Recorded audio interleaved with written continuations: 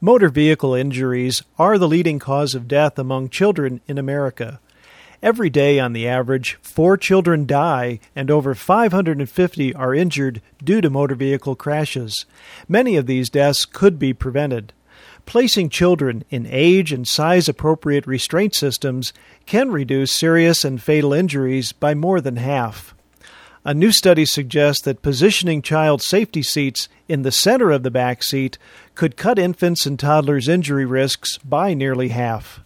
Unfortunately, car crash data from 16 states found that less than a third of these youngsters were sitting in this safety zone. Likely excuses not to center a safety seat include the greater difficulty in strapping a child into that position and that a centered safety seat makes it harder for others to use the back seat. You decide, convenience or the life of a child.